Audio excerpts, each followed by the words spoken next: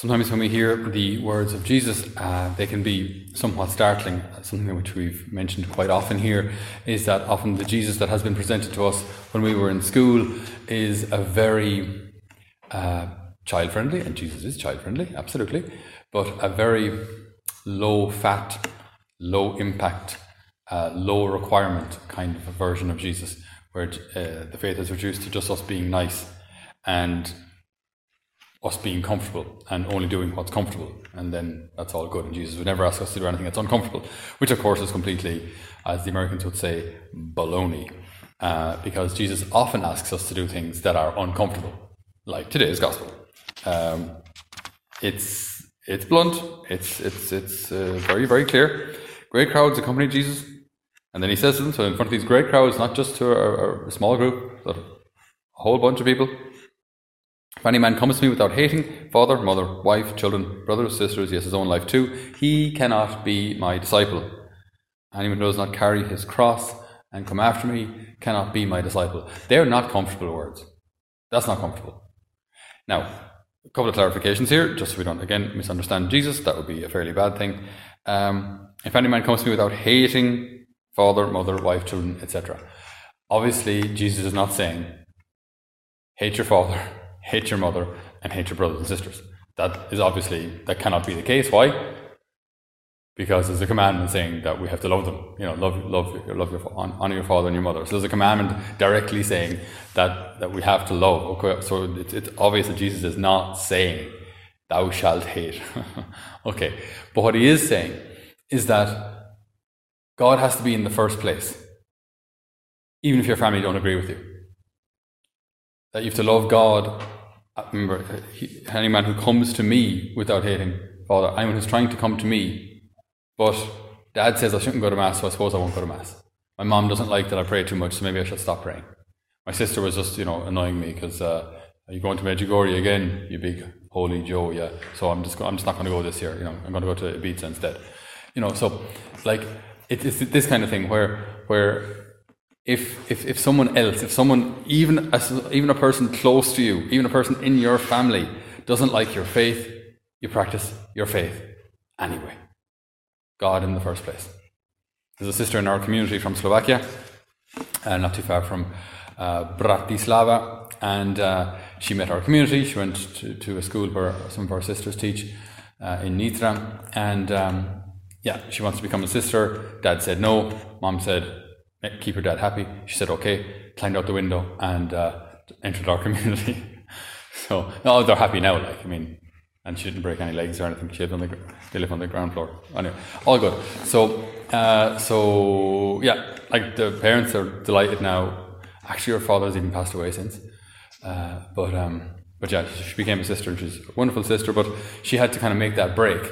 Mom and Dad don't want me to be a sister. I know God is calling me to this. God's in the first place. I go. And that kind of radical call, again, it's not, these things aren't comfortable. These things aren't pleasant, but we know they are right.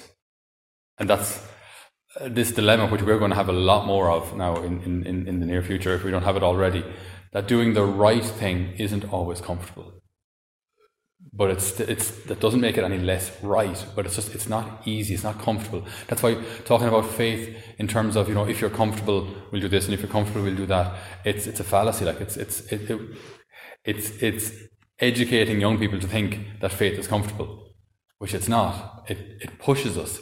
But then you think of any good coach, and something I've mentioned a million times here, but any good coach, right, pushes his players, not because he hates them, but because he loves them. Because he wants them to achieve, because he knows they're capable. So if you go beyond what's comfortable, then voila, at the end you've got a trophy or a medal or whatever it may be. And then you're thanking the coach for breaking your back throughout the year and for making you run 15,000 laps of an ice-covered pitch, trying to wade through water to find the ball or dig through snow for the slitter. You're thanking him then at the end. So in a similar way, like God, he does push us. He's not saying, just stay comfortable, lads, and you'll be grand.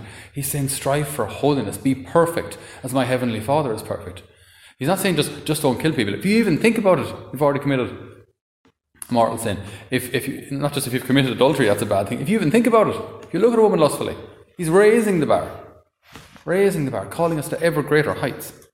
So what is it then that continuously pulls us back?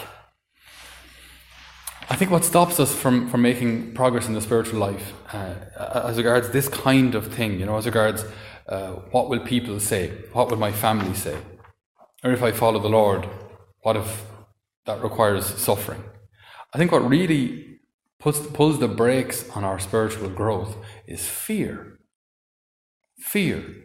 What will people say? Will people think I'm some sort of a holy Joe? We even come across this in families as well who maybe are practicing, but are scared to death that if their kids go to a retreat, they won't be normal. Okay? So I know families and their 16, 17-year-old little princess of a daughter, she wants to go to Medjugorje, wants to go to a retreat or something. The parents are like, I don't know.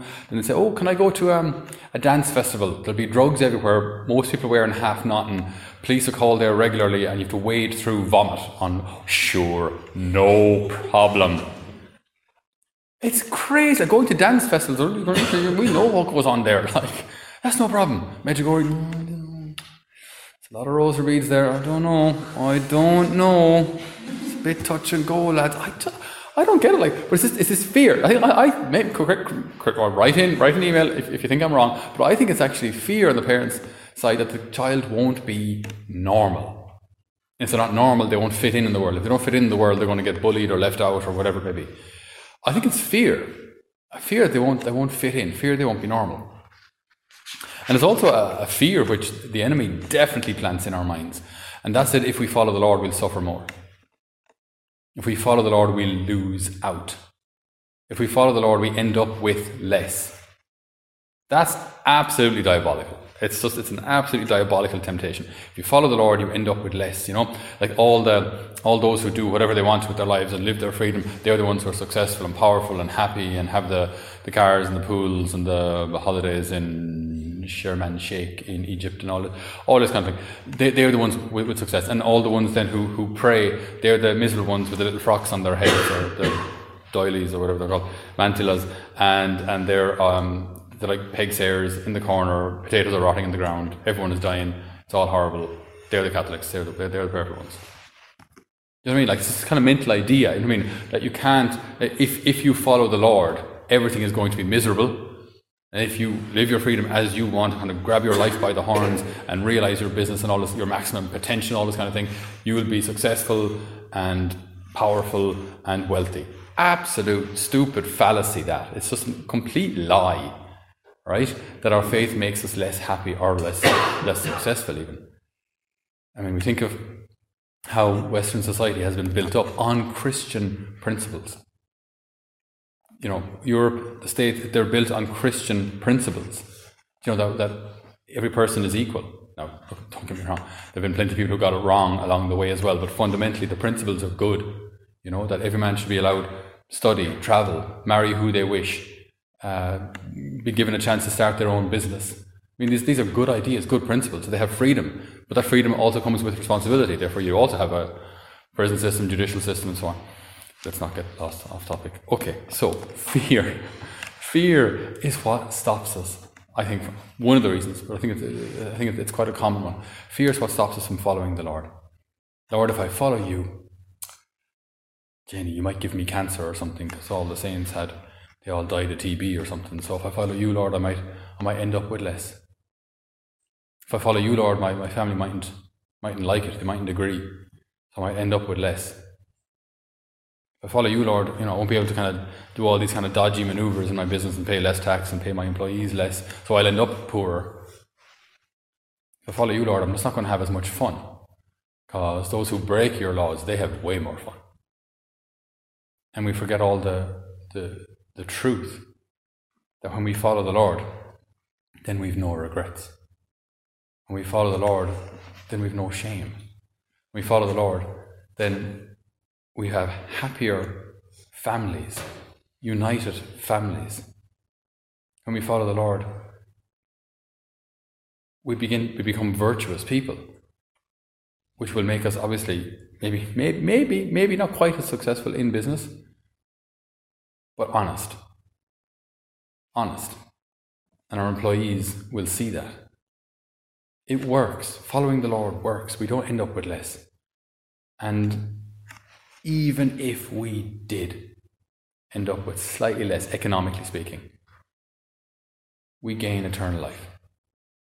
Heaven for all eternity. So even if there is a cross to be carried for following the Lord now, it is temporary. It will pass. The glory of heaven will never fade, will never even diminish slightly. What we get for all eternity is, it's simply impossible to put it into words. We not only are in God's presence, we share in God's divine life. We share in God's divine power. I don't even know what that means.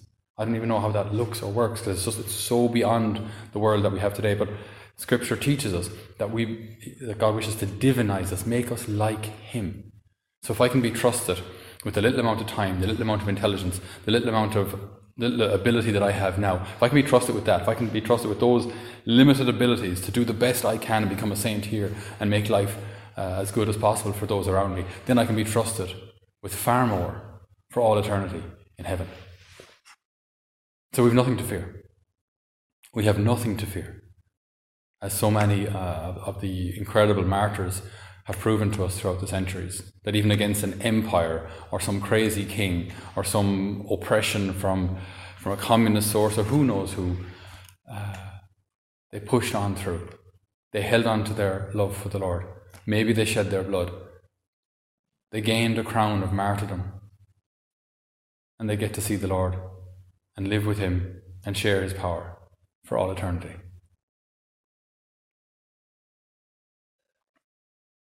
The Lord is my light and my help. Whom shall I fear?